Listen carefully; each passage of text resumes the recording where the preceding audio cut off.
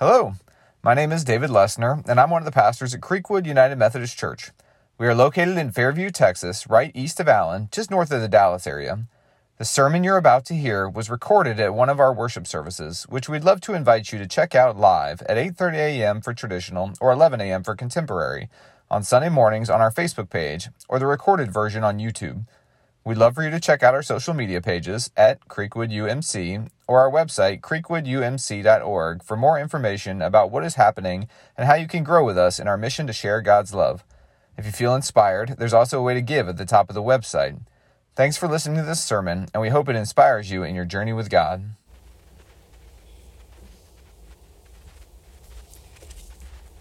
The reading this morning, comes from the 24th chapter of Luke, beginning at the 28th verse. As they came near the village to which they were going, he walked ahead as if he were going on. But they urged him strongly, saying, "Stay with us, because it's almost evening and the day is now nearly over." So he went in to stay with them. When he was at the table with them, he took bread, blessed, and broke it, and gave it to them.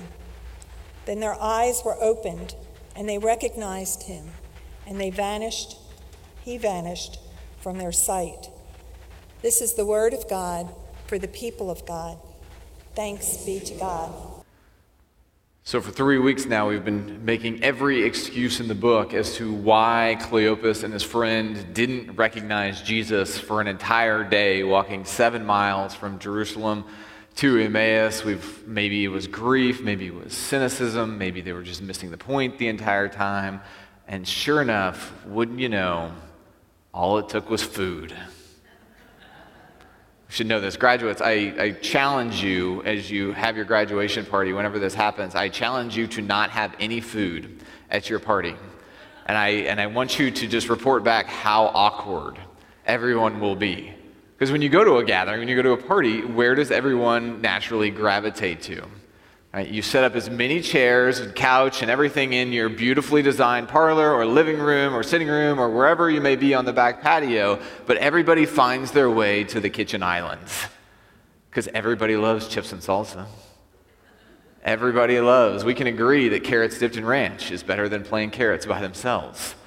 Right? Everybody naturally gravitates around the food. Food is the one thing we have in common, especially at graduate parties where there are people who are dance teachers and band instructors and church people and neighbors and friends, all these different worlds that are colliding amongst themselves. The one thing they have in common is that they all came here not to celebrate you, but celebrate the food you were giving them. Food brings us together. So of course it's food that reveals Jesus to these people, of course, because the Bible is obsessed with food. What is it that when you go to the ideal Garden of Eden image, it's the tree of life and the tree of the knowledge of good and evil, but what gives you the life and the knowledge of good and evil? Fruit. What are the Israelites doing when the angel of death sweeps through and frees them from this bondage of slavery? They're eating. What is the quintessential example as they're journeying through the wilderness? What's the first thing that they miss and start complaining about and want to go out to Egypt? Meat.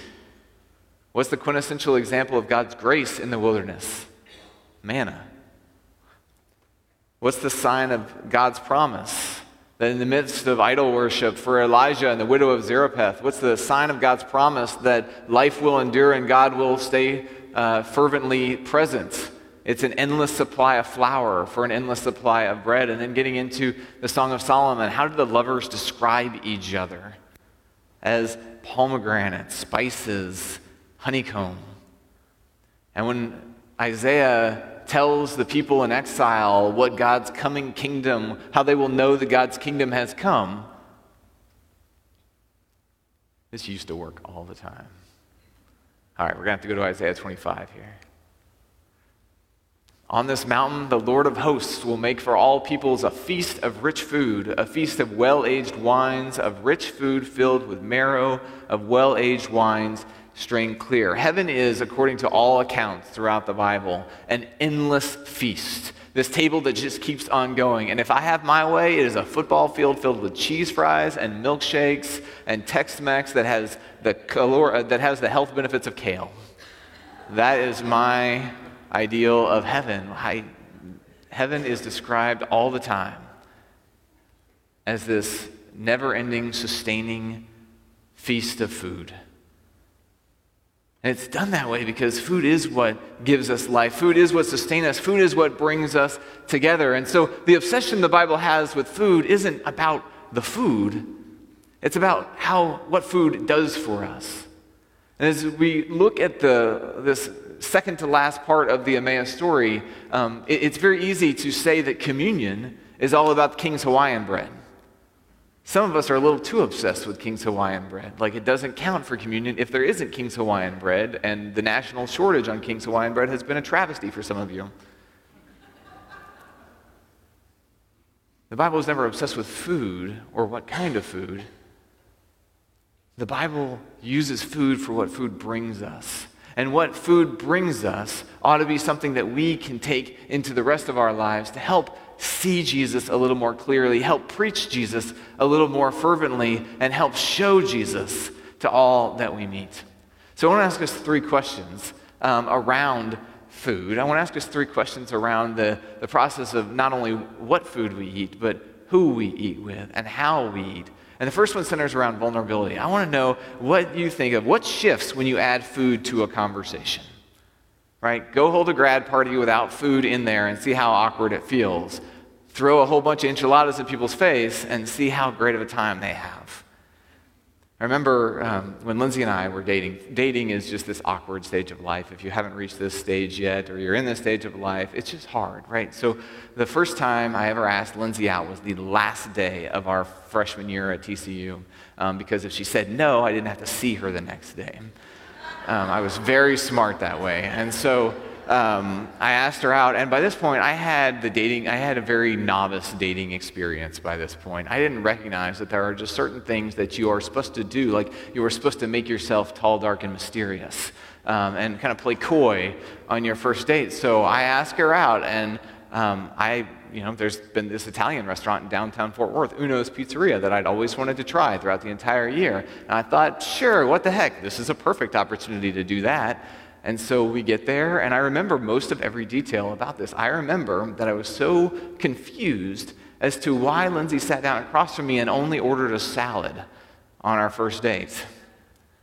And when I look back, I'm confused as to why I ordered something along the lines of lasagna topped with fettuccine alfredo with a side of spaghetti and meatballs, along with garlic bread. So Lindsay went forth, as most people do, eating this kind of dainty, controlled meal, and I looked a little bit like this, Jeff, when I was eating. It's a wonder that I got a second date out of this. And looking back, right, it's hard to it's hard to bounce back. It's hard to take that image back once you've put it out there. But I would argue that what is the point of dating is to become vulnerable with each other. And there ain't nothing more vulnerable than that. There's research done out of Oxford University that talks about when communities eat together, they establish an unspoken vulnerability. And largely it's because there is no way to look attractive while you are eating. No matter how fancy the food, no matter how nice the decor, once you go like this, there is nothing attractive about you. And so if everybody who is sitting around the table is looking unattractive together, all of a sudden there's this vulnerability that happens. You open yourself up. You have shared experiences. They realize that the more people ate together, over and above any other experience, the more people ate together, the more vulnerable they became with each other. And vulnerability is at the core of how we receive the peace of Jesus and how we express the peace of Jesus. There is an old expression that you can't give with a closed fist. Preachers like to use it when we're talking about offering, and we already did offering, but you're always welcome to give more if your fist becomes open during the sermon. But the expression is you can't give with an open fist, or you can't receive if you've got a closed hand. Meaning that the more that you give, the more that you receive. The more you're open with others, the more you'll receive from others. And when we eat together and we put ourselves in somewhat embarrassing situations of stains on our shirt, or, when you move from the salad to all of a sudden I learn when my date can order a half-pound hamburger and polish it off.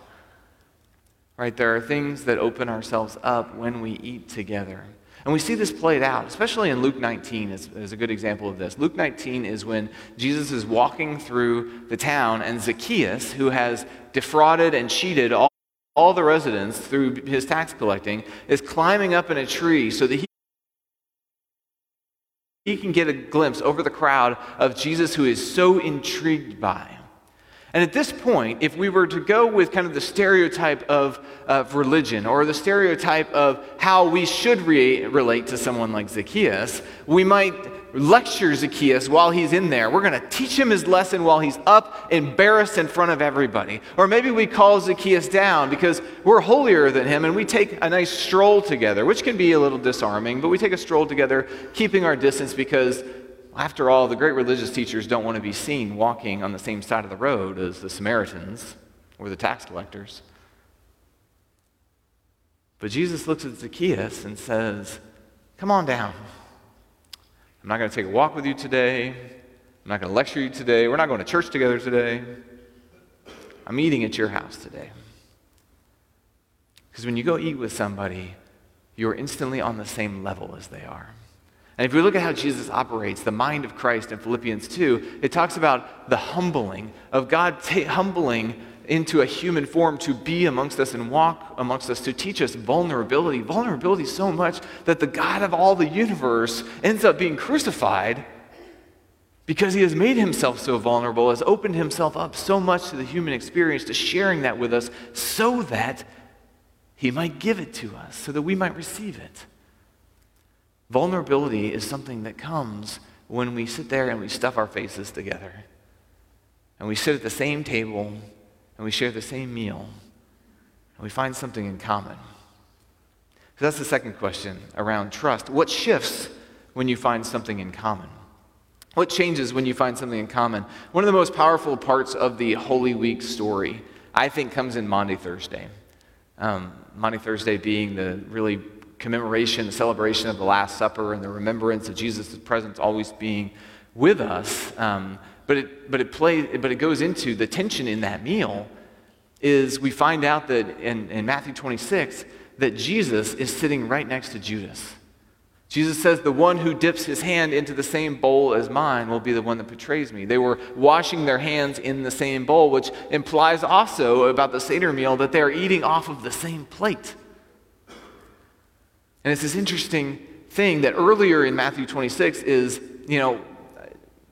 we give Judas a lot of credit, and Judas probably had lots of different conflicting things going on. We should give Judas some grace because we're grace-based. But Matthew 26 has Judas going to the temple and saying, "How much would you give me to sell out Jesus?" I don't know what the motivations are, but he is actively pursuing this before he washes his hands in the same bowl and eats the same food as Jesus. And what happens afterward? He's an absolute wreck. He can't live with what he's done because he sat and shared something in common with the person that he betrayed. There's a researcher out of the University of Chicago named Dr. Ayelet Fishback, and she says that we unconsciously learn to trust people when we eat the same food as them. So she did research on people who would go to a restaurant or eat at a table and they would have different things. So if you go to the restaurant and you order the prime rib and your kid orders a grilled cheese, there's a difference between those two meals. Or if you go to an Italian restaurant and you order something that's going to stain every piece of clothing that you have and your date orders a salad, there's a barrier that happens between there. But there's something that happens when you sit down to the same food. And it's a little bit like, if you remember back in medieval times, the king or the queen would have taste testers, right? That they would have to taste everything to make sure that it was poisonous, or so to make sure that they weren't eating the dangerous food or something. There's some inherent trust about eating the same food as somebody else because it puts you in the same vulnerable place of saying that we are one and the same. I am constantly amazed, outside of the realm of food, of how issues of race or sexuality or gender or politics somehow disappear when you go to an Elton John concert together. We were gifted tickets to go to the Elton John concert that was in Dallas. And we went, we had a fantastic time. We looked around, and as you can imagine, an Elton John concert, there is a lot of flamboyance and elaborate costumes. And we sat there and we enjoyed, and then, I got on social media later and I was scrolling through, and I was looking at the people who had also enjoyed the Elton John concert, including people who had very vehemently disagreed with each other about issues of race, class, sexuality, or gender, or all sorts of different things. They all somehow loved Elton John. Right, when you go to a graduation party, everybody loves chips and salsa. There's something about the commonality of our taste buds that transcends these divisions that we put in each other's way. It's something that allows us to, even people who don't agree on the same theological issues or the way of being in the world, they still love spaghetti. And when we find something in common, when we find just even the slightest nuance of empathy, all of a sudden, something in our subconscious, we can't hate that person as much anymore. Even further than that, there was a researcher out of Belmont University who found that not only does eating the same food brings trust, but the way you share that food brings intimacy. And if we're talking about our relationship with Christ, intimacy is usually a word that we don't like to use, but intimacy is a very valuable word and a very needed word for how grafted and how bonded we are to the love that Jesus has for us. So this researcher, if the other one found that people who sit down to a shared meal, like a family meal, gain trust with each other, he looked at dating couples. And he had people score dating couples on how closely they seem. And of course, the people who, if one person ordered a half-pound hamburger and the other person ordered like 2 tomatoes on a plate, there was this barrier that the observer saw in there. And then as they both shared, they both had the same meal. They both had the pork tenderloin, for example. There was some kind of closeness that observers found between the two. But it got even more intimate when the people actually ordered the same dish and shared it. I don't know how many of y'all are Friends fans, the show Friends. But there's a character on there named Joey Tribbiani, and my favorite part of Joey Tribbiani is the phrase, "Joey doesn't share food." He has this aversion to sharing a plate because these girls would reach over and take his fries without asking. And guys, I don't know if that's happened to you very often in your life, but I used to hate this. I hated it, and it was like assumed that like my food is your food, and I kept looking at Lindsay and was like, just order the fries if you want the fries. But the more we grew together, the more that we shared pints of ice cream together, the more that we were able to become a couple that what's yours is mine and what's mine is yours. All of a sudden, now I don't mind if she takes the fries off. So the researchers found that if you actually share not just the same type of food, but the same plate of food, it says something about how intimate you are. Now, here's the thing for the germophobes in the room. They found that if you are willing to share food that the other person has already touched, right? If you're willing to sit in a movie theater and you're willing to put your grubby hands in the same hands as the same popcorn bucket as the person you're there with, if you're willing to share the same nachos that somebody is touching the other chips on, if you're willing to share the same cheese fries, as the other person, then they score those people as dramatically more intimate. Right? Because if you think back to the pictures we saw of separate water fountains for black or white people, when you think back of the powerful pictures of the 70s where there is a black hand holding a white hand, or Mr. Rogers sitting in the same pool as the male person on that episode, there's something powerful about being able to touch and share the same space. And as the two men come to Emmaus and they share the same common love, Jesus breaks the same bread that he's going to eat, that they're going to eat. It's why Jesus uses the same bread when he says, this is my body. It's why we have one common loaf. When all things are done in the ideal system of communion, it's we have one piece of bread that we break and we hand out, because when we eat the same food, when we even eat the food that somebody else has touched, it helps us to break down barriers and walls. Because if we eat the nacho that somebody else has grazed upon and we live and we're okay, well, maybe that person isn't so bad after all. And what does Jesus lead us to constantly? Jesus prays for us to be one. Jesus prays for unity. Jesus prays for togetherness. Jesus prays for unity. Jesus constantly is creating situations where 5,000 people are fed out of the same 5 loaves and 2 fishes, so that we can find things in common, so that we are not divided as a people, but that we are loving as a people. And Jesus says in the Gospel of John, how will they know you are my disciples? By your love. What research has found is that eating together is one of the greatest ways of learning to love one another, because of the commonality it brings. Now, the third question has to do with generosity, and it is, what shifts when we are willing to share?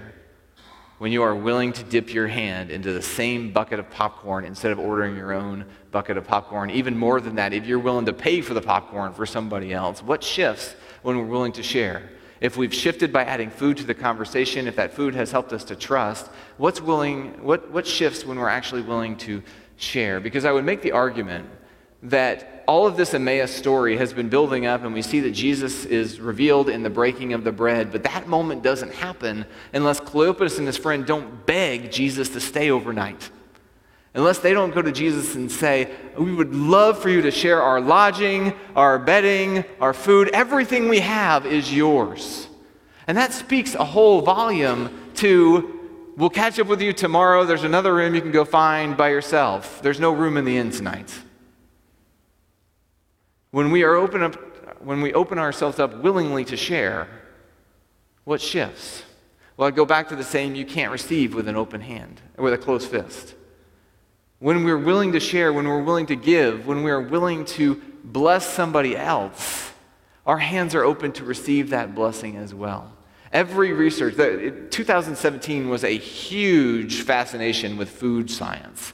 And in 2017, there were over 12 studies, and every single one of them talks about the more willing you are to share food with somebody else, the more willing you are to invite them to your table, the more willing you are to cook for somebody, the more willing you are to pay for the next person in line or pay for the meal, the more joy you feel in your life. Because you have made yourself vulnerable. You have expressed trust in somebody. And what makes us the most miserable in this life, what brings us the least sense of peace, is fear, is cynicism, distrust. All of these things that we think are survival techniques, they actually bring us down and they make us miserable. When really, the more open we are, the more generous we are, the more vulnerable we are, the more trusting we are, that is what brings us a greater sense of peace and a greater sense of purpose. And I think about the just numerous times in Scripture where Jesus highlights the generous person. There's a story in Luke where Jesus is eating with Pharisees, which let's just stop and take a moment and recognize that the same people who are trying to kill Jesus, Jesus chooses to eat with. That ought to say something about the power of Jesus' love through food. Jesus is eating with the Pharisees, and this woman comes rushing in and starts just anointing his hair with this expensive oil and just taking care of him and just showering praise upon him. And the Pharisee has the closed, cynical response of, well, if you were any kind of teacher whatsoever, you would know what kind of woman is touching your head right now, and you would cast her off. And instead, Jesus comes back and says, doesn't she have so much to celebrate?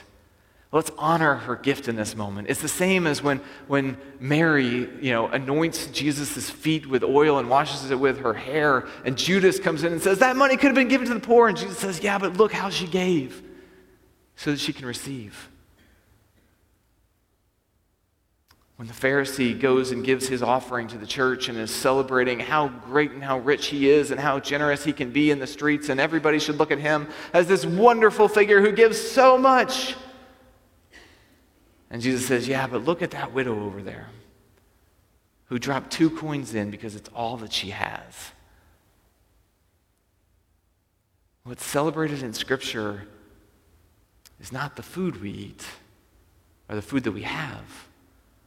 It's how we eat it and who we eat it with. Jesus is revealed to the 2 men in the Emmaus story because they are willing to share what they have. They are making themselves vulnerable and trusting this person. And when we do those things, we can receive the blessing from other people. We can receive the blessing from God because we have made ourselves open to that blessing. We can find peace in the connection and peace that we have with each other. And perhaps food's a good avenue for that. This whole sermon series is designed to kind of break through the walls of cynicism, break through the walls of grief, and break through the walls of just missing the point to see Jesus amongst us. And next week we're going to talk about that even if you're somebody who just doesn't find your faith is where you want it to be right now, that's okay because Jesus is already there. But today I want to ask you to take an intentional step in that faith formation or that intentional step toward finding peace and purpose in your life. I'm going to invite you to do a couple crazy things. The first of those, in announcements I'll talk about, Pastor Adam is going to help organize some lunch, dinner, snack time groups, whatever meal you want to eat. All right, if you want to have high tea with the Queen, great. But he's going to organize for people who just want to help break down some barriers, who want to meet people, who want to form some bonds of trust with each other. We'd love for you to sign up. There's going to be an opportunity to sign up. There's, for all of those things, you'll see it in the email. We'd love for you to make that a priority to meet other people because when we grow with each other, we tend to grow with God, and that's the way it's designed. But here's the challenge for today. If you don't have a graduation party to go to today, I want you to bravely invite somebody that you don't know very well out to brunch or lunch today. I don't mean I want you to invite the person sitting next to you out to brunch or lunch today because you're sitting next to them because you already love them. I want you after Sunday school to run into somebody in the hall and invite that person out to lunch. I want you after the service is over to look across the room and be like, you know what? That person's 40 years younger than me. There we go. I want you to take that step of being willing to put yourself in an uncomfortable space because I wonder how many times we have missed Jesus because we've been so cynical or so busy or so protected. And maybe just a really good loaf of bread will help break down that barrier. Let's pray. Gracious God, in all the times that we could be fearful about transitions in life, about people that aren't like us, all the times when we could look inward and close ourselves off. Help us to break bread. Help us to realize your body broken. Help your body broken to consume us and fill us and give us sustenance and nurturing to break down the barriers that exist between us through maybe a good meal or the vulnerability that we need to show to each other. Because God, we know that in the breaking of the bread where 2 or more are gathered, we will find you there. And where you are, there is freedom. Where you are, there is peace. Where you are, there is purpose. And where you are, there is love. And so, God, may our next meal be an extraordinary one.